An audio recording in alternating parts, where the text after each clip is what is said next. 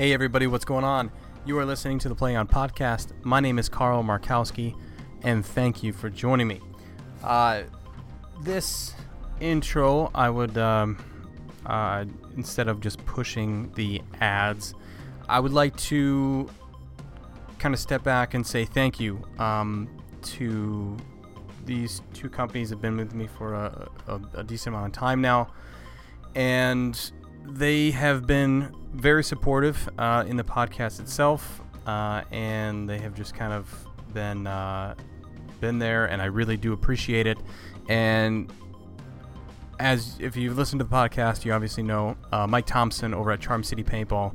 He makes amazing headgear, and he has been super supportive of this whole thing, and I'm just so glad to return the favor to see that he's doing well. And I'm glad to see like small businesses like that, like his, are doing well, and I'm very, very grateful to be able to help support his cause. And so yeah, if you guys are in the if you're looking for something new, something different, something that has some edge to it, but is super high quality, handmade, look at Charm City Paintball. All of their headgear, their headbands, their head wraps, everything is all sewn up and done up nice by Mike. He does an amazing job, and I promise you that you will be extremely happy with whatever you purchase from him. So yeah, that's Charm City Paintball on Facebook and Instagram. And another giant thank you goes to Sam and Beth at Melavio, the CBD company that I have been fortunate enough to work alongside. And they've provided me with product, with support, and I have been able to do what I can with being able to push their product. And whenever I'm on here and I support something, it's because I truly believe in it. And when him and I got together and we started kind of talking about things, and he was having me use some of his products, I noticed a difference right away. And they have just been completely off the wall nice. It's been amazing to work with a company like that, who is not only so supportive in the paintball community, but also just in something like this, where it's just a podcast, or it's another small business kind of venture, and we're trying to help each other out. And I'm really glad to see he's doing well, and that they are doing well. And I just want to say thank you for the support. It really means a lot, Sam and Beth. I do appreciate it. And if you guys are looking for some CBD, I promise you will definitely want to try one of everything that they have over there. I think I've been through a couple rounds of one of everything over there that they have, between topicals, the edibles, the tinctures. They have stuff for your pets. They have all kinds of stuff over there. Check them out. That's Melavio, MELLOVEO.com. And if you use the promo code capital TPOP, you will get 15% off at checkout. So that's awesome. So yes, thank you guys so much. I really do appreciate it, and let's keep going. Oh, and another big thank you to the patrons over at Patreon. All the individuals that are over there and supporting the podcast month in and month out. From the bottom of my heart, I thank you so much. It really does mean a lot. And yeah, let's keep going. So I appreciate it, guys. Thank you so much. This episode is with Bea and Mike Paxson. They have been in this sport for a very long time, have been some of the most positive, inspiring, intimidating people out there. But they're real. I mean, it's who they are, and that's one thing that you get with these two is they're themselves, and one way or another, it works. And they have not only been huge in the paintball community with support, but they're amazing paintball players as well. And Mike has a little side company going on right now. Not a side company. I think it is his work right now is Pax Sports. They live up in Montana, which is amazing country. I mean, just by the pictures alone, I'm so jealous, man. It's amazing. I love it, and I cannot wait to eventually get my family up there and visit them. But yes, Pack Sports, pretty much tour guides everything, and fishing, hunting, paintball, anything in between he does. So that is so sweet. And then Bea, on the other hand, she does real estate up there in Montana. Huge, amazing, beautiful houses, and she runs Destiny, which is such an amazing program for not only girls and women from around the world, but for anybody who just wants to get better at paintball and who wants to be involved in something amazing. So yeah, this was a great conversation and such good paintball talk that we had an awesome time, and I'm sure you guys will hear that in the how excited I get in the podcast. But yeah, here it is. Here's the podcast with Mike and Bea.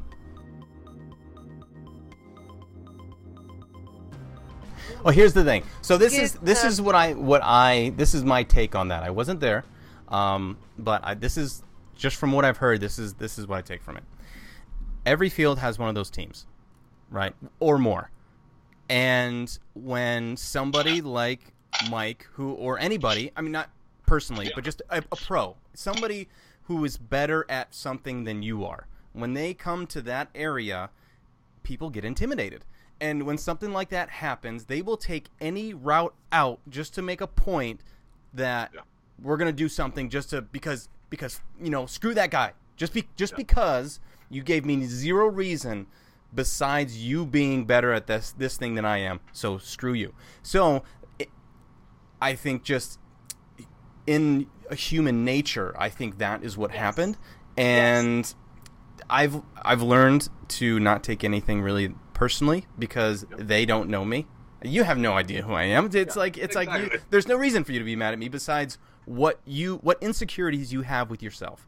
So, amen. I would just say like I completely know exactly where you're coming from.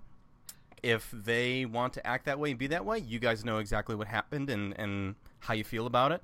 And if people want to hear about it, and they can ask you. But if not, then cards may lay where they lay.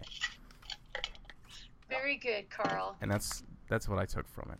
And Mike, you just stop texting him, stop talking to him. I know. I want to be friends, though. That's all right. Be friends with you. I know. It's heartbreaking. So here's the thing. So it's, my dad actually told me this. He goes, a reason why we could never have a world where everybody's happy is because everybody's happiness is different. So so it's like just because something, this tea and what's in this tea makes me really happy, there's somebody that completely despises what this is, for no particular reason besides their own. So it's like, and I'm not saying that to be like a downer. I'm just saying that to be, not everybody's going to want to be your best friend, and that's fine. That's nothing totally wrong with fine. that. And it's taken me 47 years to figure that out. See, that's why if you like me, you'll be next to me. If you don't like me, I don't want to go. Yeah. No problem. I've always been that way. Yeah. It's so true. Yeah. You like this, Carl? I just got done giving immunization shots to all our 4 cows. Yeah. Yeah, they're strong. They're a whole nother animal. Dude, they're big. Well, I think people take farm animals like Stupid completely cow. for granted. Yeah. I mean, when you're used to a dog or something like that, and then you get to a farm, dude, a cow is a seriously 1,200 animal. Yeah, it's ridiculous. Who will squish your feet. Oh, I was just waiting for one of the fuckers to headbutt me and just knock me straight out. Full fucking out and be like, oh, fuck. There are no Wake up and joke. Look at my face. And be like, what did so I want to kind of get into both of your guys' background and how the two of you slowly kind of found your way to be where you are personally and obviously with your paintball careers. So Mike, let's start with you. When did you first discover paintball, and kind of how did it turn into this kind of lifestyle of yours? I saw it on TV back, long time ago. I saw it on TV, and I was like, oh, man, I really want to play that. And I remember asking my mom, hey, can I want to get a paintball gun. There's a store down here. She's like, no, you're playing golf. And I'm like, oh, okay. You're playing golf. And so I went and asked my grandfather. I said, "Hey, take me down and buy me a paintball gun." He's like, "All right." So I had to do a whole bunch of work. We went down that day after we were doing the work, and then bought this paintball gun. Thought it was cool, Shot everything in the, at the house, shot all the trees, and then went down to SC Village my very first time, and went and played. And I had this little tag master, right, little pump. So I played stock class. And so my very first time, they go. I remember everything. It's on Beirut. It's all these like houses, like going through, and then there's like this wooded side. I'm like, oh, I'm gonna go sneak through the woods. I sneak through the woods. I get up behind this first guy and I go, surrender. I mean, the guy's like, oh, okay. I'm like, oh man, this is easy, right? So I walk up to the next guy and I sneak up behind him. Surrender. He's like, okay. Gets out. I'm like, dude, everyone's making this game out to be so hard. I don't understand. I go up to this next guy. Surrender. Swap. He shoots me 4 times in the mouth, and I'm like, oh my god! Like, what did you just do that for? He's like, surrender is an option. Never ask anybody to surrender again in my whole career. Yeah, blew my teeth out at that day. We were probably shooting 400. CO2 was all cold in the morning.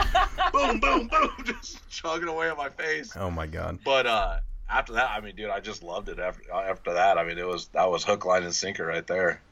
So from the get, you were like just getting after it.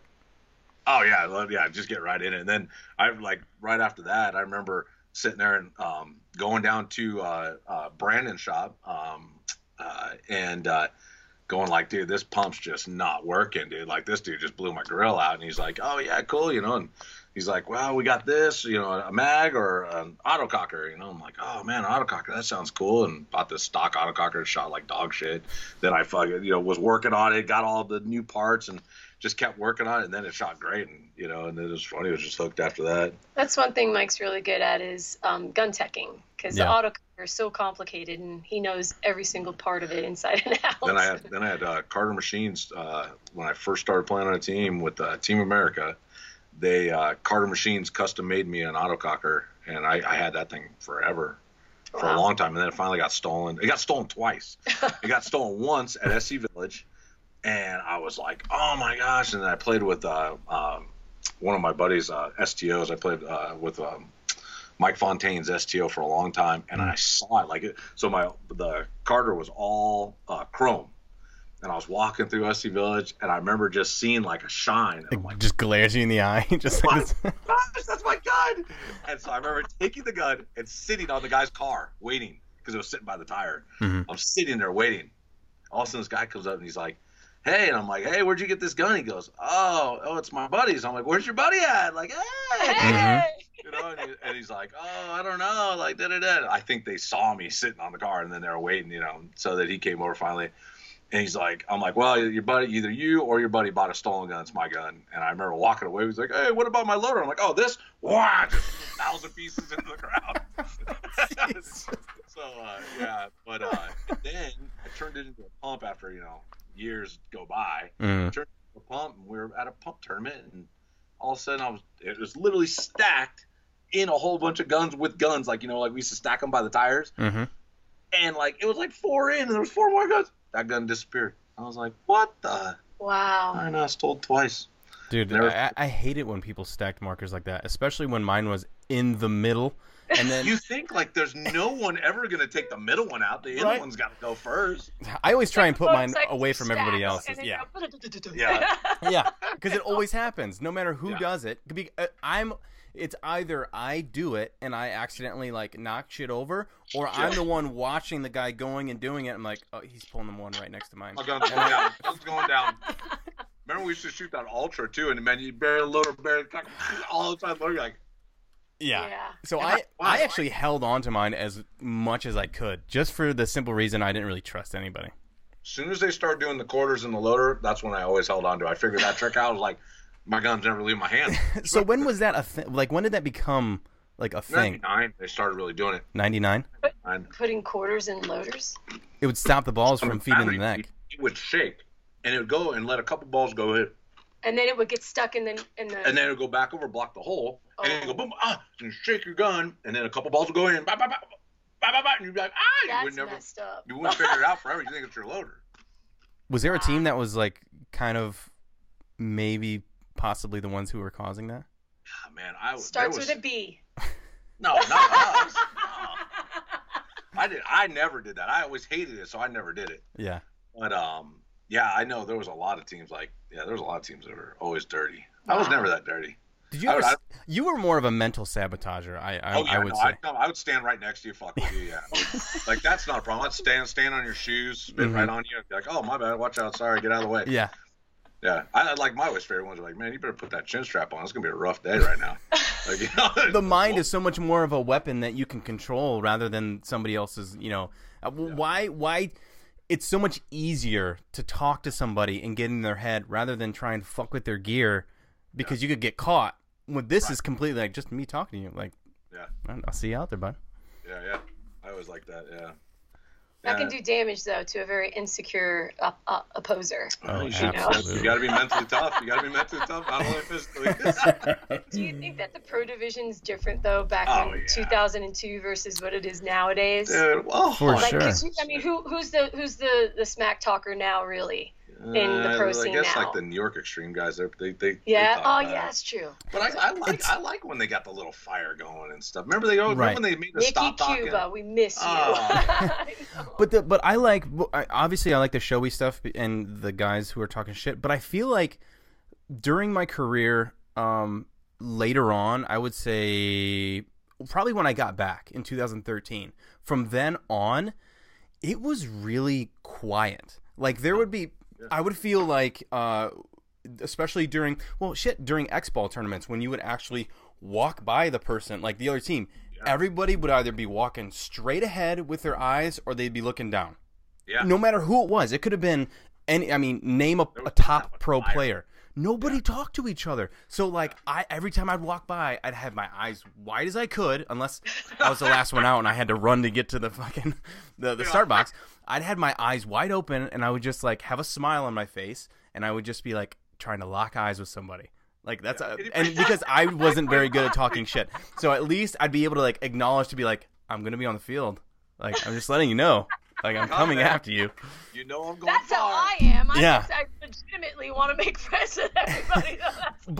But I think with my reputation of playing on the field, I think just by my presence of, like, them knowing that I'm going to be out there, in the back of their head, I mean, I don't care who you are. Call me big-headed, but I don't care who you are. Whenever I walked on the field, I tried to make it apparent that I'm going to try and get as close to you on your side of the field as possible. And I've probably made some pretty good welts on people. So, like, I try and make that kind of my physical game, because or my mental game of talking shit, because I can't talk shit. I fuck it up, and then it was like sounds joke, and then I laugh, and I'm like, I can't do that. So I have to, like, I just do my talking, try to do my talking on the field. Well, I know also too, like, even just when we used to play against you, it was always like, all right, which way do you think he's going to run? Because the thing about it is you'd get so far so fast. Because you were the fastest. And we're like shooting this way, just whacking the ear. You're like, where the fuck? How'd that get over there? Like, that's impossible for him to get there that fast, But it was. I remember that was the hardest part. Is you're always like, I remember when you're always like looking like, oh, he's going that way. You're like, you're shooting. But it was hard because it definitely threw your game off, because you were always trying to know where you were going to go. I think that was the hardest part, because you were so versatile, you could go anywhere. Yes. Yeah. And I tried to be so with my play, I tried to be as unorthodox as I could as well, because I feel like the more predictable you are, I feel like the easier you are to kind of pick off. And I think that's why, if you hear a lot of pros, at least from my point of view, I've heard a lot of guys go, some of the toughest days I've had is playing against some of the lower divisional teams, or just like walk-ons or whatever, because you don't know what they're going to do. Sometimes, obviously, you're like just plinking them off, doing whatever, but sometimes you'll have that, like, just out of nowhere, kind of like you're kind of doing that. But when you're actually in the moment and you're playing against somebody who is kind of at your level, you kind of almost have this predictability, because you've been in that situation so many times, if that makes any sense. Even like that little tournament we played up in Montana, that was fun. Guys running out, I'm like, I mean, I literally just see like pap, pap, pap, pap, hitting. I'm like, oh, he's dead. And I just like, he's gonna die. Stand up, like, start shooting in the middle, and beep, pop, pop, pop, pop, and you're like, yo, bro, like, you're hit. And he's like, oh, sorry. And you're like, ah, yeah. Assumption. But like, he didn't even, didn't didn't even bother him. Like, didn't even clue in that he was getting shot running out there. And it was just like, well, look at that guy just standing out in the open. He's got to go too, Yeah. Oh, but man. it was, it was funny. But like, it's that whole thing of like, like that, in the pro, you'd be like, wait a minute, like, why would you do that? But it's so funny. Like, you tell you're just like, oh, my bad, sorry. Yeah. Like, yeah. And I'm not saying that being at the pro level was easy by any means. No. It was just you and the guy across from you has the same mindset and the same goal of what you're trying to do, and you usually have the same cadence in some way or another. So like how I played, I tried to make it to where, like, how did he go that way? Why did he go that way? He made it. All right, well, I can't think about it too much. I got to start playing again. Yeah. Right. It's always the worst. He's like, I can't believe he made that again. I mean, I was literally shooting right there. Yeah, it was a fun position to play. That's for sure. And I mean, you were coming up around kind of what years were you starting to play and getting tournament wise, like coming into the game? I started playing tournaments 95. Yeah, 95, and then started playing like the NPPL 98, 99 is when I really started playing that and doing that. Yeah, and then so. Then I started, because as soon as I jumped on Bushwhackers is when I really started playing. Otherwise, we were playing like the Great Western Series, and what was the other series we'd play? Pan Am. Kilbourne was there back then? That was. Pan Am and the Great Western Series was kind of the same thing. Oh. They merged in the same thing. And then they had, what else did we play back then? There was, I was trying to think of the other. I can't even think of the other league that we played. But we drove down to Texas one time and played it. Yeah. It was fun though. But yeah, just different little leagues and stuff. Bushwhackers up until you guys were playing what? Then we went and played. Remember we played. That was. They called it amateur back then. Mm-hmm. It was amateur. 2001. Yeah, amateur 10-man. Remember that was that one. And then we played. We played that whole MPPL series that. And then 2002, I think that's when you guys debuted as pros at the Huntington Beach. The beach, yeah. Super Sevens. Mm-hmm. And then I met Mike in World Cup 2001, but it was just, I think I was playing with Femme Fatale. This is how I got started. I was actually just trying to segue. I was trying to segue into that. It's okay. It's Mike Paxson. What do you expect? But no, Femme Fatales, Todd and Tammy Adamson, I love them so much. Tammy and I were actually friends when we were 11 years old in middle school. Really? And we went to high school together, and I think she was a year ahead of me though. And then we actually danced on a professional dance team together for a single A baseball club in Fort Myers called The Miracle. And the Minnesota Twins was where they went and did their spring training. Mm-hmm. And anyway, so Tammy and I have been friends for a very, very long time. Then she was like, hey, B, you should come play paintball. And in my head, automatically, woods, forest, camo, militant. No way. I was like, no, I'm good. But then she showed me the air ball, and I was completely fascinated by the air ball and how different it was. And so she literally just threw me right into tournaments. I never played walk-on ever, never played rec ball. I remember practicing, and my loader was the other way around. The back, the typical, yeah. Loading in the front. Easy loading in the front. Total doofus, But Todd, he took me under his wing. Tammy did too, and I loved her fire. I was total Christian girl, would never cuss. And I had a friend of mine back in the day, they called him Disco Pete Middleton. And he was like, you got to play with anger. And I was like, well, guess I can't play this game. There's a smile on her face the entire time under her mask while she's playing. Yep. But then we went to World Cup 2001, and Mike gave me some pointers on the sidelines. And do you remember that? Yeah, I was like, you should, because she was like really fast when they were playing the other one, when I had an ACL. Yeah, yeah, I know how that goes. Go up to that middle. What do you think? I'm like, well, if you go up to that middle and you make it there, you might as well just run into their side, because that other guy's going to come right into there, not thinking. And I go, you'll shoot that guy, and shoot that guy. Mm-hmm. And she goes, okay. Went in there, went whack, whack, whack, and I go. I was a hero. Yeah. Okay. I think he helped elevate my, character. But the best was then it was just like, what do I do? And I'm like, just run and bunker somebody. Just keep going. Highlights at that time. I couldn't believe it. I was like, oh my God, I made it. All those guys lined right up for me. Can you believe that? Glory. And then I ended up moving to California with actually a dream to be a hip hop artist. Oh, and that's I had right. Right. I remember had hearing a about that. manager and music and everything. I was in the recording studio. Laurent was trying to set up some stuff I was going to do in France and perform, as I was also playing as a Femme Fatales member. But, you know, one thing led to another, and I ended up going to practices a lot. I'm doing a lot of fast forwarding here. But fine. Wednesday nights and the weekends, I would drive up from San Diego to the LA area to go and play with the Bushwhackers. Yeah, the Impact Zone. Yep. And something about Mike and the way that he could explain the game, and it was so simple. Like, oh my God, that is so easy. Why didn't I think of that? But the way that Mike has the ability to teach and coach, I would immediately clung to him. And of course, I crushed on him for a little bit, and I was kind of a bitch to him, you know, for a good 6 months. And he's like, "Wow, you're such a bitch," and he stuck around. Yeah, still a bitch. I'm still a bitch. But and that's when I knew, you know, Mike was gonna be the one. Yeah. But anyway, Destiny started in 2004, and Mike. Well, was I mean, did you kind of find? Sorry to interrupt you, but I just want to kind of get to the beginning of this. I mean, did you start this out of kind of a spot looking at paintball, saying, "Hey, we need some kind of diversifying element to the game," and is that kind of what you were thinking about? Of like, the sport needs this to happen for the ones who are being kind of forgotten about in the game. Well, I think well, like also, with Destiny, you mean? Yeah.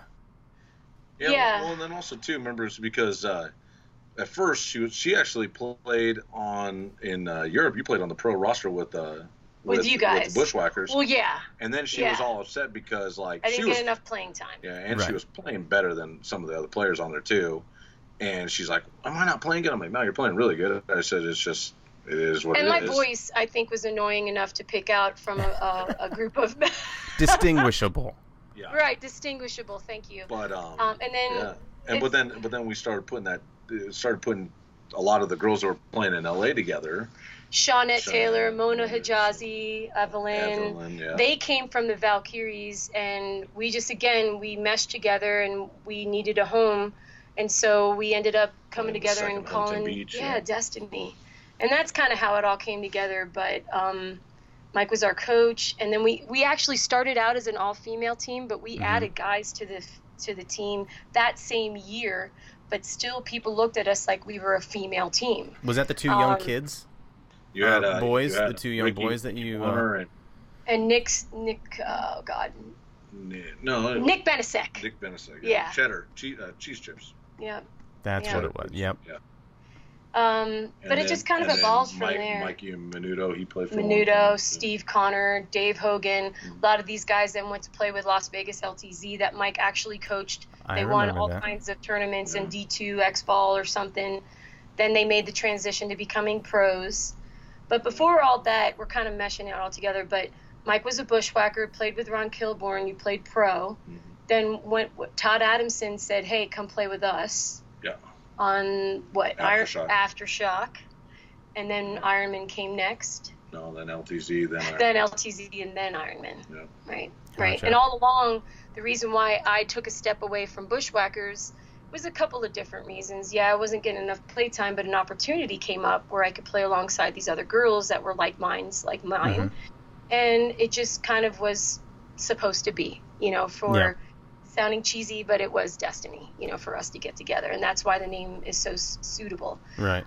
And we did, we came in and we won a D2 championship out of, it was 210 D2 teams, 7-man. Yeah. Yeah, that was in San We Diego, were in second place overall, and we won the San Diego Super 7 as champions with a roster of 5 women and I think 4 guys, because we were allowed 3 guys, so we were allowed 8 on the roster. Dustin, Mike and Menudo, and Steve Connor. Yeah. Stevie. Yep. So, and then I took a break because I got pregnant, and Michael still kept playing, of course, and Edie was born.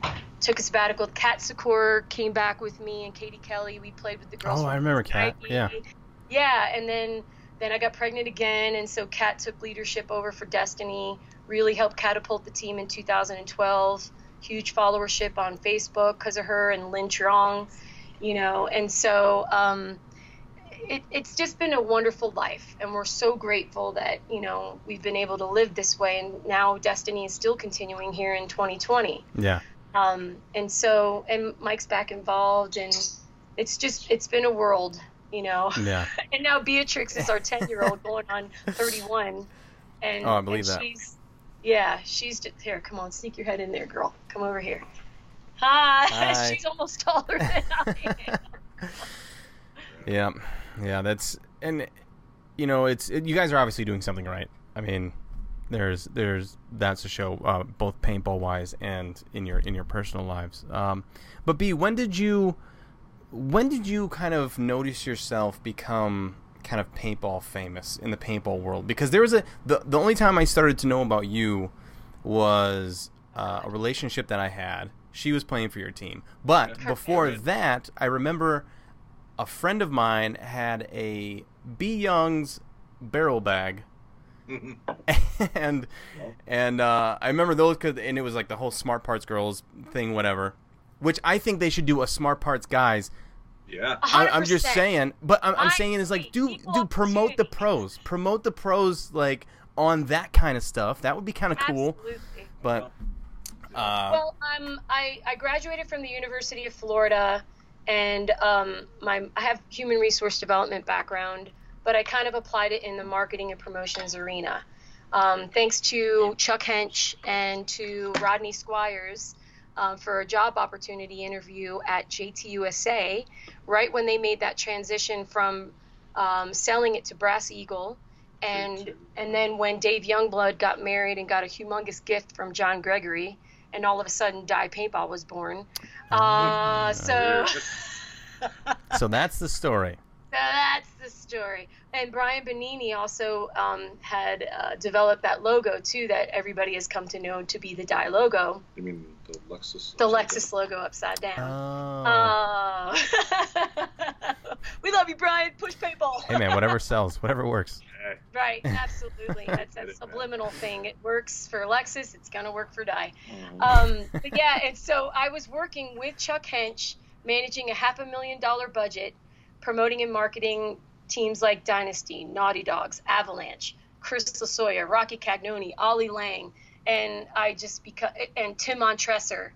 Tim Montresor, Ryan Moorhead, those guys to me on All Americans back in the day, because I was still sponsored by Smart Parts via that poster. Mm-hmm. And I collaborated with Smart Parts to say, hey, why don't we make, the whole theme with what I was going with, the yellow and the black, because my name is B, Bumblebee, be aggressive, achieve the impossible. I actually had a hand in designing that, and so unfortunately that graphic designer that came up with that poster, he passed away very shockingly. And Graham Easton, brought me into that, and then the others came after, and I was a little jealous at the time, like, those girls don't even play paintball, and I had a lot of pride in that, but it did put me on the map. I'm super grateful for that. But the other side of the coin is I used to get kind of upset that, oh, you're only getting sponsored because you're pretty, and that's when I really wanted to learn so much and made Michael basically my mechanic, right? To, like, what do you call it? Motocross as a mechanic. Mm-hmm. Travis Pastrana always has a guy that fixes a bike. Like, he was helping me fix my brain and to learn how to be a better paintball player. Your other half. Yeah, exactly. And so I wanted to win. I didn't want to just be a smiley face and be articulate, because I did commentary. I did write a lot of articles. I was the Paintball Sports Magazine editor-in-chief. And I have an educational background, so I applied everything that I learned in my history in both college and entertainment, and I applied it to what I did for JT. And we did a lot of cross-marketing at Warped Tour. Do you remember? Mm-hmm. We were doing motocross with Vanilla Ice, and we were trying to get paintball markers into the hands of Travis Pastrana, Ryan Sheckler, and just trying to do this style of marketing where we can just increase our numbers via the cross-marketing venue. And so yeah, and then I decided that I didn't want to be at JT anymore. Mike and I then did Ron Stern paintball camps. It was like the first internationally known paintball camps ever.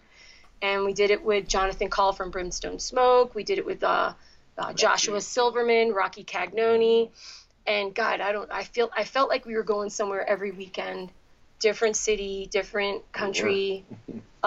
Gib Gillen got us to Australia. I've been to Australia 8 times. One time for corporate. One with you. One with you. yeah. Yes. But one with a corporation that I used to work for in computers. But the other 7 times was because of our opening door from Gib Gillen. And Andy Kopchuk was there. That's right. Tim Monchester was there with us. And, you know, what a wonderful opportunity. It's just, paintball's been so good to us. And for us to just kind of, you know, we could easily walk away, right, Carl? Like, we could just disappear into the mountains of Montana right now and live out the rest of our lives here with our 2 beautiful children and our wonderful parents. But that's what we're doing. Well, we are. But we're still involved. That's you know, news to me. Wow! Oh no! Patience for the cows outside, you know. I want to get a thing where I can put it in the paintball gun and just shoot them. Like, there you go. Like, yeah. Boom, boom, boom. I mean, dude, it'd be so easy. Quicker. Yeah. It's been an incredible. Oh my! Like I shoot him right in the eye. Wow. Oh no. Mike's been so helpful in kind of giving us new ideas too on how Destiny works, and it's just, and it keeps growing. Like even with this whole 2020 bizarre year, election year, thank you very much. We're still seeing growth, and it kind of tells us that we're on the right path. Of course, there's going to be obstacles along the way, and the naysayers are going to try to throw us up and make us go away. But it's not going to happen because we're determined and we're happy to be here. You know? Yeah. I enjoy playing the mechanical tournaments. It's fun. You know, one thing that's different though too is, remember, like, when was the last time you actually, you know, like in between games where you're just sitting there talking, laughing about old stuff. Like that's all 10-man is. Like you know, when we used to do all the NXL and, you know, all the stuff, like we didn't talk that much in between games because you're like, oh, we're either about to play them or going to play them later. And you know, after the games, yeah, maybe we talk a little bit over once we de-gear and shit. But you know, like now it's like, we're back with the 10-man and 5-man. It's like we just go talk and have a good time. And thank you, Montressor, though, because with his idea to bring back the mechanical and do the Iron City Classic, we love you, Tim, and he's right. Mike is so right. He brought back all these OG players that kind of got sick of paintball. They got burnt out, but then they see all their buddies, and now they're at this glorified reunion. And it's not even about winning, really. It's just about being amongst. Well, maybe it is, but it is about mostly being amongst each other. Yeah. You know, and having a midlife crisis at the same time, but reliving those moments that you really cherished when you got introduced to paintball, and that you really felt at your best. You know, when paintball was at its peak. I think what's great about the 10-man that you got a little bit with the 7-man, kind of sort of with the X-Ball, but it kind of, that definitely, like you said, Mike, it's kind of faded away to being almost strictly business when you're at the park. So what I think the 10-man mechanical does, and I think what that whole euphoria thing when everybody started first getting into it, of that just being excited and not really knowing what's going to happen, but you're excited to be there. I think there was a good transition between being the player and a spectator, and when you are at the events now, or at least when I retired in 2018, and for a while there, you were strictly a player. You were just a player. You may call yourself a spectator when you're in the stands, but you're doing a player thing. You're scouting, right? You're doing this whole thing. And even though there was people are getting more serious about the 10-man thing, you go and transfer back and forth between a player and a spectator. And I think that's the thing, is you get out of that. You can be competitive, but you go to this place where it's like you're just hanging out. You're a spectator. You're just there. You're there to have fun. And then you can go back to, okay, ready to play. Let's go. Let's go do it. And I think that transfer is key to what Tim was doing and what he made that event become. And now, obviously, there's more to follow. But you don't have that with the national events and everything. I think that's why a lot of guys kind of just went away, and why so many came back to this particular kind of format. Yeah. Absolutely. I mean, that's the only thing I can think of, because I instantly had fun when it was it wasn't even the ICPL. It might have been just a couple years ago, right? And that happened, and then I played ICC, and I was like, this is amazing. I haven't smiled this big shooting a marker in so long. And even when I was shooting electronic markers, I'd never really shot much paint. I never really, I just liked seeing that one or two balls just go somewhere and break and like where I wanted them to. I'm a weirdo. Yeah. But it's like when that comes back around after playing for so long, and you get that excitement again of having to do something like that, it really creates that kind of first time you started playing feeling, and everybody's there doing it at the same time. So it's so key to the future of paintball and keeping more important people in paintball. Yeah. Well, I mean, at the end of the day, it's like we are looking for something to do as we live this life. And what are you going to do to make yourself happy? You're going to do the paintball thing. Am I shaking the table? Yeah. Okay, my bad. Good. And so, at any rate, Mike has a really good idea. Even us playing 3-man, for example, at the NXL, and thank you, NXL, for adding those values and making these different divisions by adding a 10-man mechanical and a 5-man mechanical and a 3-man, right? But Mike was talking about how we can kind of keep things going, especially during a quarantine time, about doing a 3-man X-ball style. I've always thought that 3-man X-ball was the way. 4-man. 4-man? 4-man. Why 4-man? Because it's never been done. There's been 3-man tournaments. There's been 2 now. There's been 5-man tournaments, 10, 7, whatever. Why not 4? You can have a teamwork on either side, right? Because you're starting 2 and 2. Everybody's always had this needing an odd player. But it's so tough because it eventually you'll get to an even number of players regardless. So why not just start out with an even number, and that way they can play both sides as a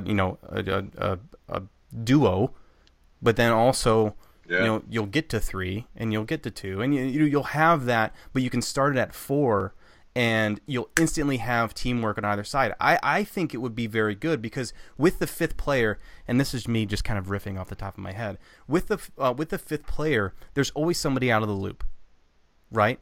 Because when you're communicating, it's mainly you're communicating back and forth. I mean, that is communication, right? So back and forth, and you only have back and forth with normally one guy.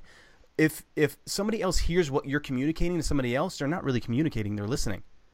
Right? So he's in the loop, but he's not a part of the communication. If you do a 4-on-4, you instantly have that communication probably 95% of the time, even depending on what the field layout is. That's a really interesting point to make. You're right. And it probably would enable like your snake player to get down low at a longer time, because usually when you're playing 3-man, you don't want to really get down too low for too long. You want to stay on your feet as much as possible. Exactly. And God forbid somebody gets shot off the break.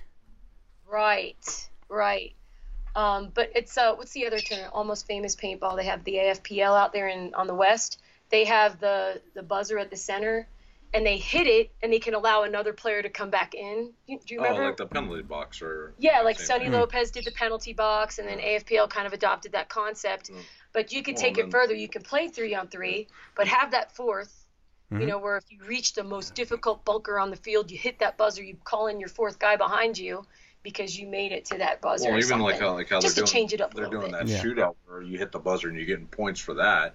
So the aggressive trying to get down the field and hit the buzzer is giving them points too, and that one-on-one thing. That's like I think that same thing. The problem is too is like every sport, right? There's a object. You're watching an object, right? You're watching a football go. You're watching a soccer ball go. You're watching a hockey puck go. Right. There's no object. There's a focal point. There's no focal point for paintball.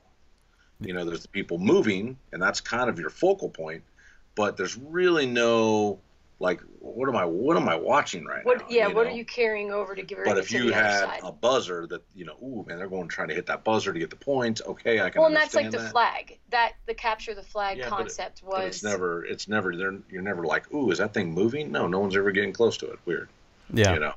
Yeah. I had this idea of an advantage bunker, which was which was pretty much having, like, let's say just take the X-Ball format, right?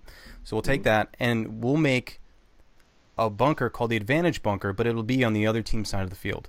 And we'll make that bunker significant because you're going to be we're trying to make it something to look forward to see. Like, you see a lot of players push the initiative right away, get really far down the field, but the team can't follow, right? And this guy gets shot out because he did his job really well, but he wasn't able to get followed up by the team. So what if you made this advantage bunker to where, like, if a player got up into it from the other team, a timer starts.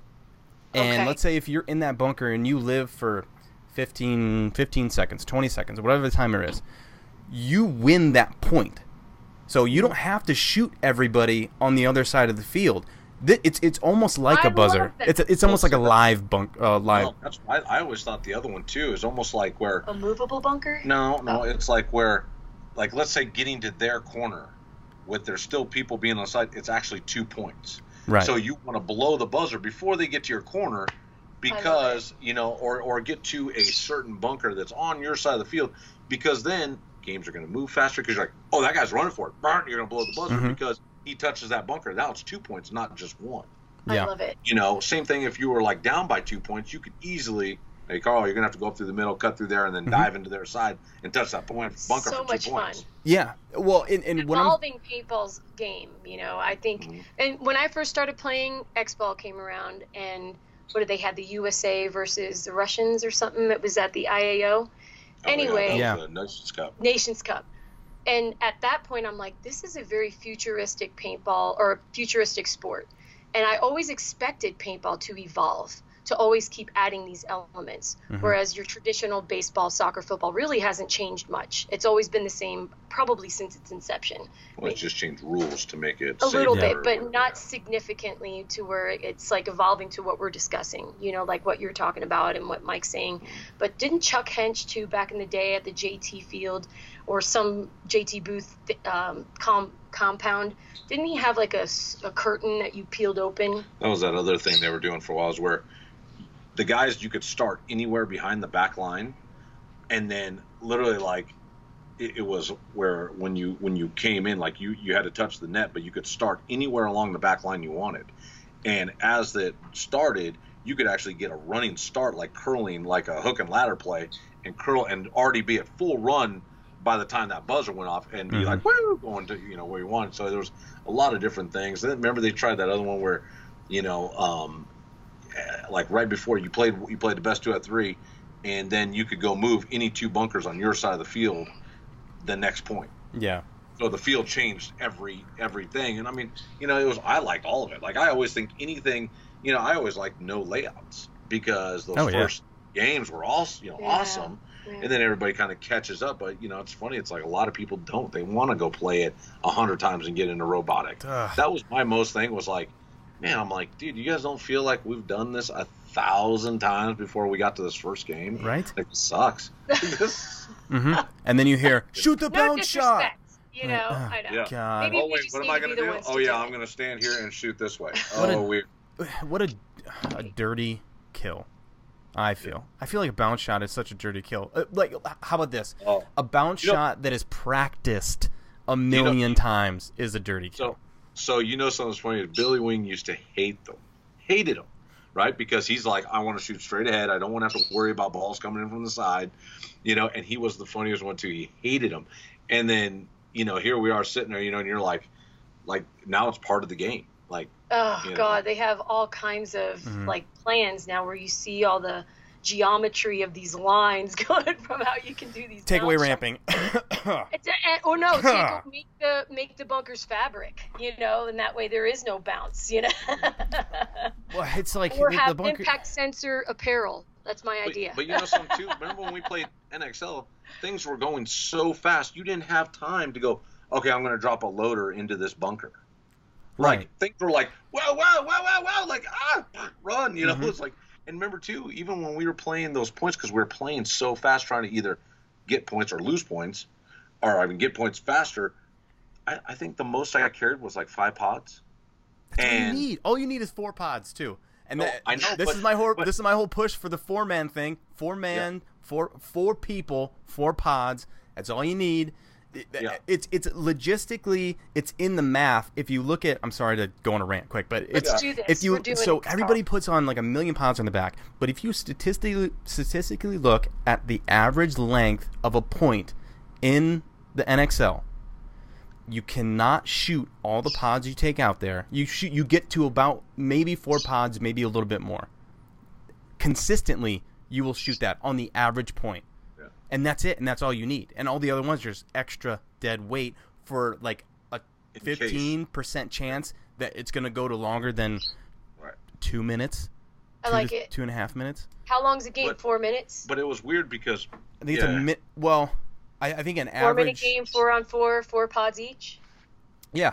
Well, yeah, Okay. you can make it, you can make it like, let's say 5 minutes if you want to, or no, well, make it 10 minutes. Make it whatever the hell you want, honestly. Gotcha. Or the match, right. Yeah, the match itself. But I showed up to that one other 3-man down in Florida, and they literally said because we were a higher ranked, it was open, but it was your ranking is higher. Cancun, you mean? No, it was when we did that 3-man down in Florida. Okay. And the promoter goes, "Hey, I'll let you guys play, but for you to get max points, you have to win under a minute. If you just win the game in whatever the time was, you only get 50 points, and a max was 100. So like we were literally running down the field trying to, because it was like you never, and then you're like, oh man, like a minute's over, all right, let's just win the game.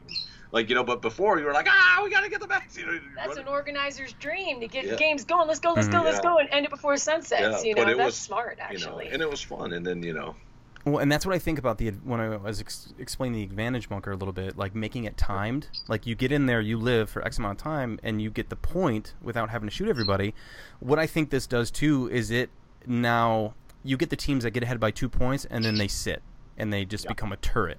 Right? So now if you make this another target rather than having to shoot everybody out and hit the buzzer at the end of the thing, you can make this not have to go anywhere. They don't have to go anywhere. They don't have to do a thing. Well, now with the advantage bunker, if I get in there, they have to either shoot me out, come get me out if they don't want us to get this point.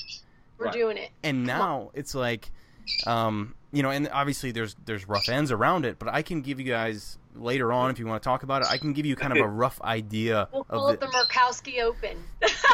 There you go. The 4-man Murkowski.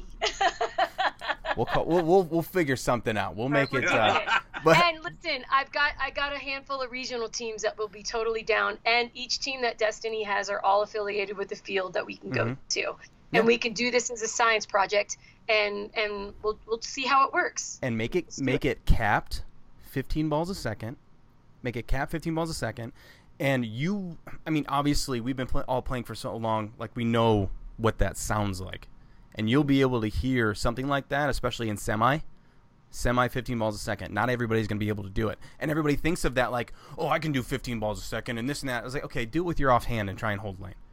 Like, you're not going – it's not going to be consistent. It will not be. And when everybody's like, you're going to go through your paint and this and that, I was like, how easy is it to sustain a lane doing this? You're going to go through more paint doing that. So that argument is irrelevant, whoever says that. When there was no cap, we were still carrying Even 5 then, pods. Yeah. And we were running and scoring 20 points a match. Yes. Yes. So, but I don't think people will cheat just for the simple fact of like my gun was going really fast. Yeah, you will obviously know, and and make the penalty enough to where if we catch you with a marker that tops out at whatever it is, you can even eventually, this was an idea of mine of being able to work with the manufacturers and have them have a LED digital readout of peak balls per second, and as everybody gets checked as they come off the field. And if anybody comes off with more than 15 balls a second, you get a penalty for the next for the next point.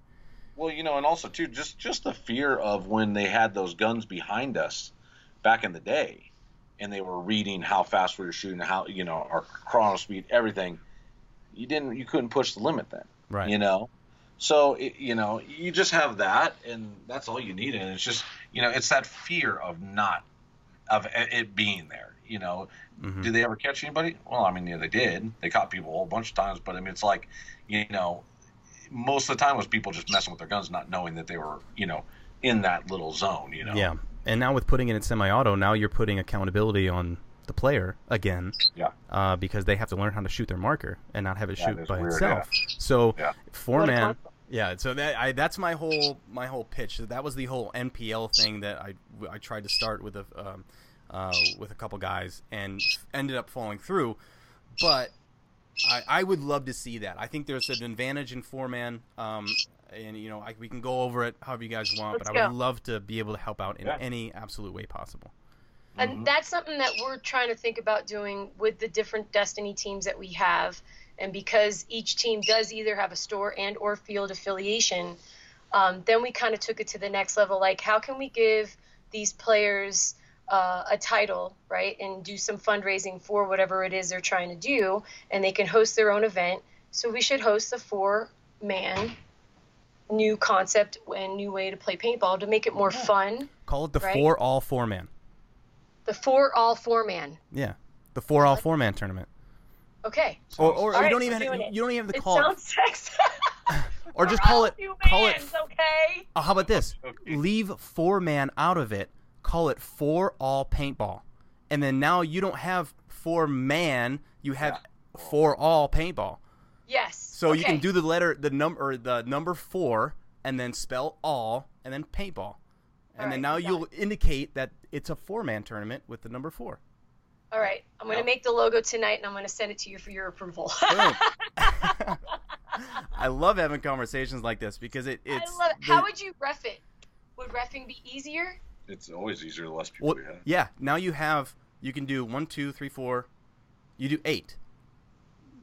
Do 8 refs, 1 per player. They have 1 player to watch, and now 8.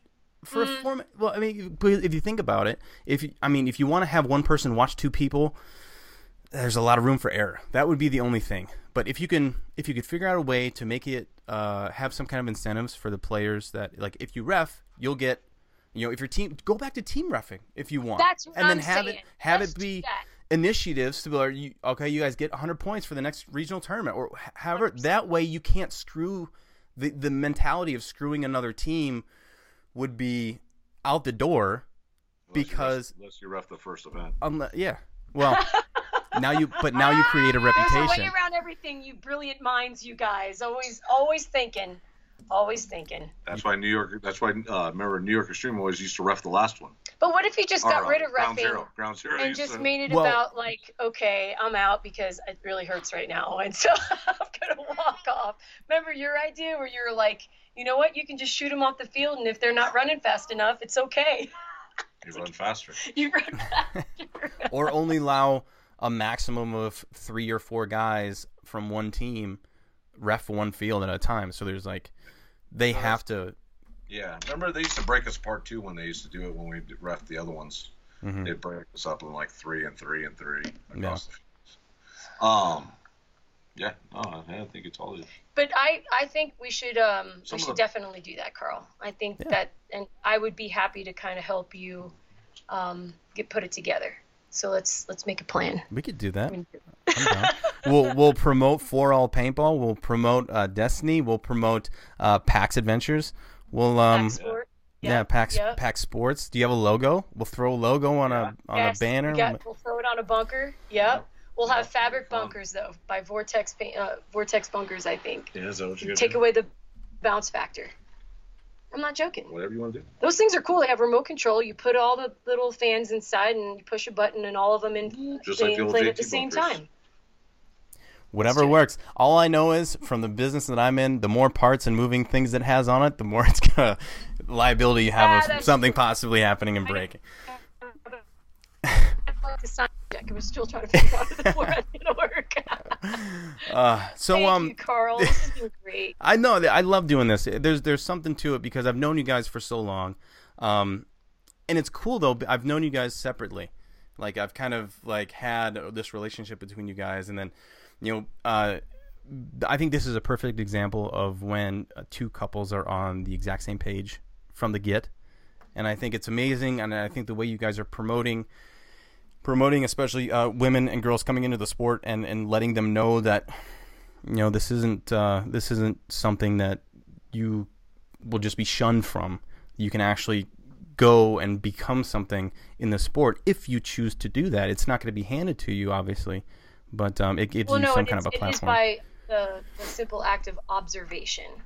You know, like there are some amazing girls that play on the Paintball Ladies, the Arabs Angels, and they love to play the all-female team idea. And I do too. We have a concept called Lady Destiny, and so occasionally we'll throw together a bunch of really good female athletes together, and we'll go and do that. But the USA women's team also was something that Tim Montresor introduced the idea to me about, hey, Laurent asked me if you guys can, you know, he asked me what girl would be best to kind of organize a all-female USA team. And thank you, Tim, again, because he was like, you should call Bea.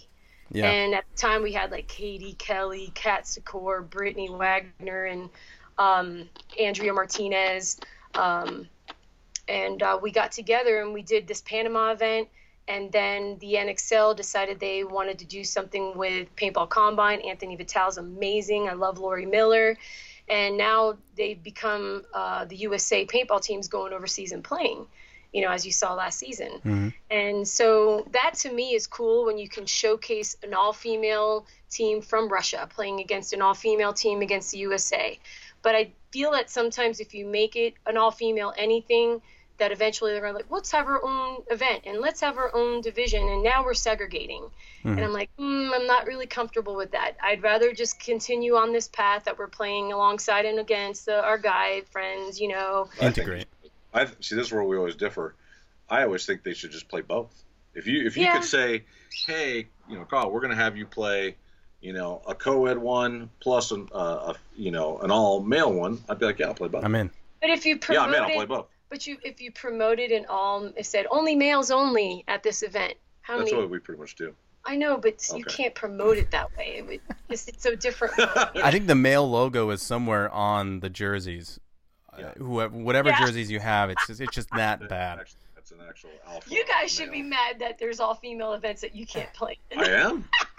If you had to wear a wig, I'd play. I want to ref. Let me ref. I will be ruthless. Or what about your very feminine males that don't want to get shot, you know, or your very masculine women, you know? That's kind of like my point is that it just depends on your hormonal levels. Yeah, which is all personal. Yes, very personal. Yeah. Very personal. Don't ask, don't tell. I know. Well, the military's not doing it now, so. Yeah, but it's for anybody. I mean, it's paintball. That's what's great about the game. It's for anybody. For all. For all. For all paintball. For all paintball. For all paintball. And I think we need to go in and actually get the domain for this because I feel like somebody's taking it. Hurry up. Better start locking it down. Come on. So we have to end this real quick because I have to go. Daddy. And we're back. We're back. Yeah. Yeah. No, I'm stoked that you guys are doing this. It's cool. Well, and I think the time is now because now in this break, what are we doing? We're doing the pro shots, one-on-ones. Yep. Right. I like Fuzzy that. Just played meter. Mm-hmm. How entertaining is that? Like, and it's because you're social distancing, right? Yeah. They look good. It looked great. And Brandon Short, actually, with all the similar, right? And then, again, that's why we feel the lesser people, the less people you got to manage. It's a manager's dream, not having to find 20 million hotel rooms for your 20 boys and girls. You know, it's like you only have a few now. So, and you could still promote whatever it is you're promoting on that same scale, but with less overhead, you know? Yeah. And I was listening to Marcelo's and Tyler's. They have a podcast called Play the Game Podcast, and they had brought up that whole thing, which I completely endorse. Go play Pro Tour, go do this Ultimate Shootout. The logo is a little weird. I'd say maybe take the scarf off the paintball player, but you know, that's just me being but I think what is truly being missed when that I think it'll promote the sport amazingly, but I think the biggest key takeaway that you're losing when you do that is the teamwork and the team side of it. And when you lose that, it becomes kind of this separate thing. It's almost like a drill. Like they're just doing a drill, right? Rather than the actual thing of being a team. And I'm not saying it's a bad thing. I'm not saying you know what I was. Well, you know, that's the reason I always used to like the MAO, because the IO because International Amateur Open. Deborah Dion, thank you very much. Okay. Because you did 3-man, you did 5-man, you did 10-man. They had there was all these things going on that you could play, and you might go win the 3-man and the 10-man or something else. But there was a lot of different all different formats, all different things going on. And I like that because I always thought that, it just made you an all-around player being able to play, more paintball. And with diversity more stuff, and versatility. Yeah. So, I think that they should have all kinds of tournaments popping up, do 1-on-1s, do the 3-on-3s, do the 4-on-4s, do the 10-on-10, whatever it is. Because, you might say, well, we're the best 10-on-10 team ever. Okay, great. That's cool. the beauty of this sport, really. Like, do they do that in baseball where they just play 3 guys against 3 guys? And they got like other games like over the line. But again, that's like drills. It's like doing baseball drills. With this, you have the formats that are actually like a whole different just a whole different vein. Same concept, but it could be its own thing. Totally. But where but that's the only thing that I don't like about it, about the idea of it. I think it's going to, like I said, I think it's going to promote the hell out of the sport. I think it's going to be great. It's just you don't have the team side to it, and I think that just kind of guts it a little bit.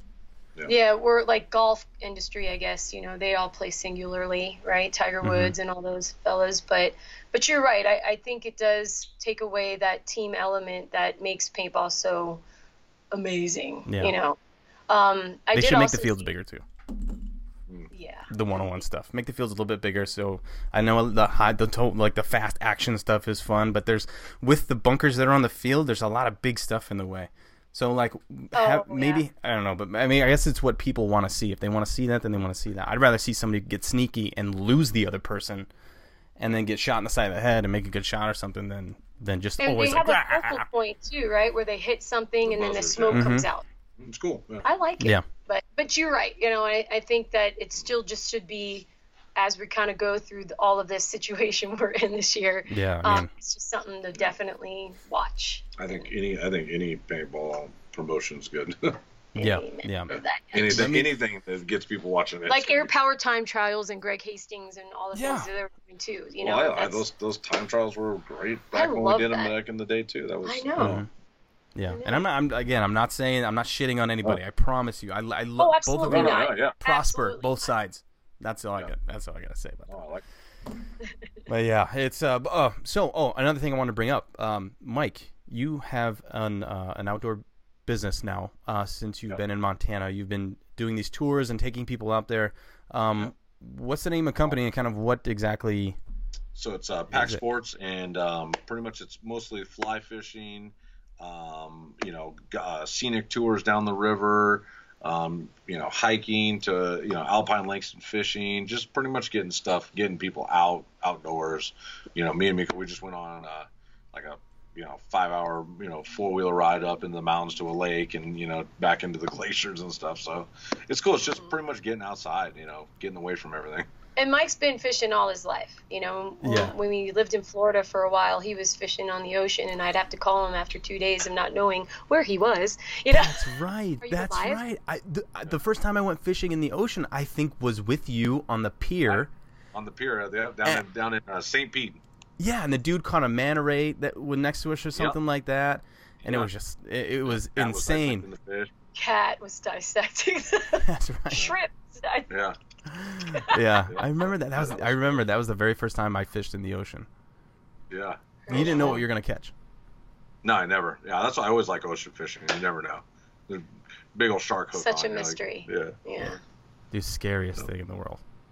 The ocean at night. How you can't get any more scarier than knowing that you're in just this water where you can't see anything and there's things wanting to eat you. I mean, you could say the same thing about the forest, but if you put yourself underwater, like your senses are gone. Well, and you're just so vulnerable in the water. Oh. You're a piece of shit in the water. So scary. Yeah. Yeah. Any of the stories I hear where something happens out in the middle of the ocean, I'm like, yeah, no. no. No. Well, that's awesome, dude. I would, I'll say it here. Come on out. I want to come out. I want to bring the family. I want to come out. Yeah, come on. I was telling Mike, we went to Aspen, this past year, and it was insane. It was insanely beautiful. And by judging the picture in the background that you guys have, it's amazing. I love nature, man. That's like probably 30 minutes from the house right here. It's awesome. Yeah. Because you've always lived in the north, right? Where are you at? So I'm in Ohio. I was born in North Carolina. My family, I was born on a military base down there. And then family moved to Ohio. I was here for a while. And then I moved to Seattle and lived there for about a year.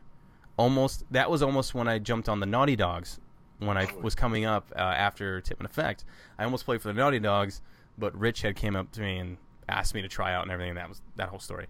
But then I moved back to Ohio, moved to Minnesota for a few years, and then back down to Ohio.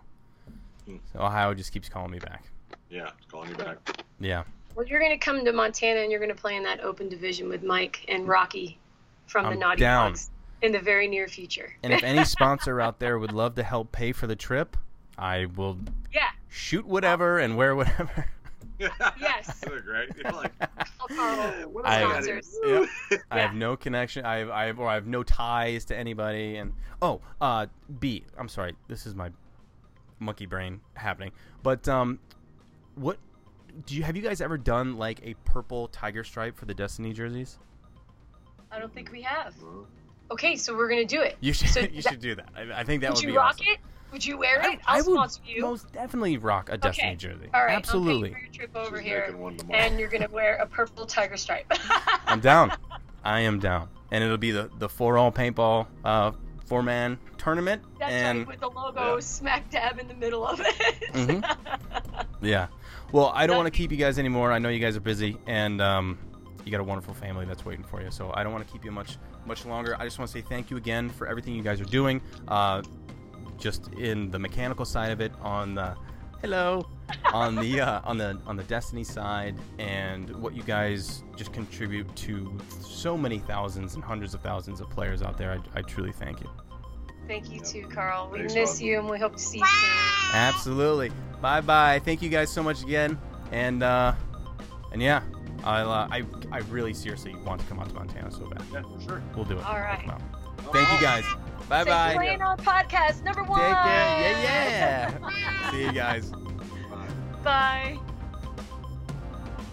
Thank you, Mike. Thank you, B, so much for sitting down, chit-chatting. Had a great time. It was awesome to be able to reminisce and also hopefully start something new with the 4-all paintball. That would be so slick to get going.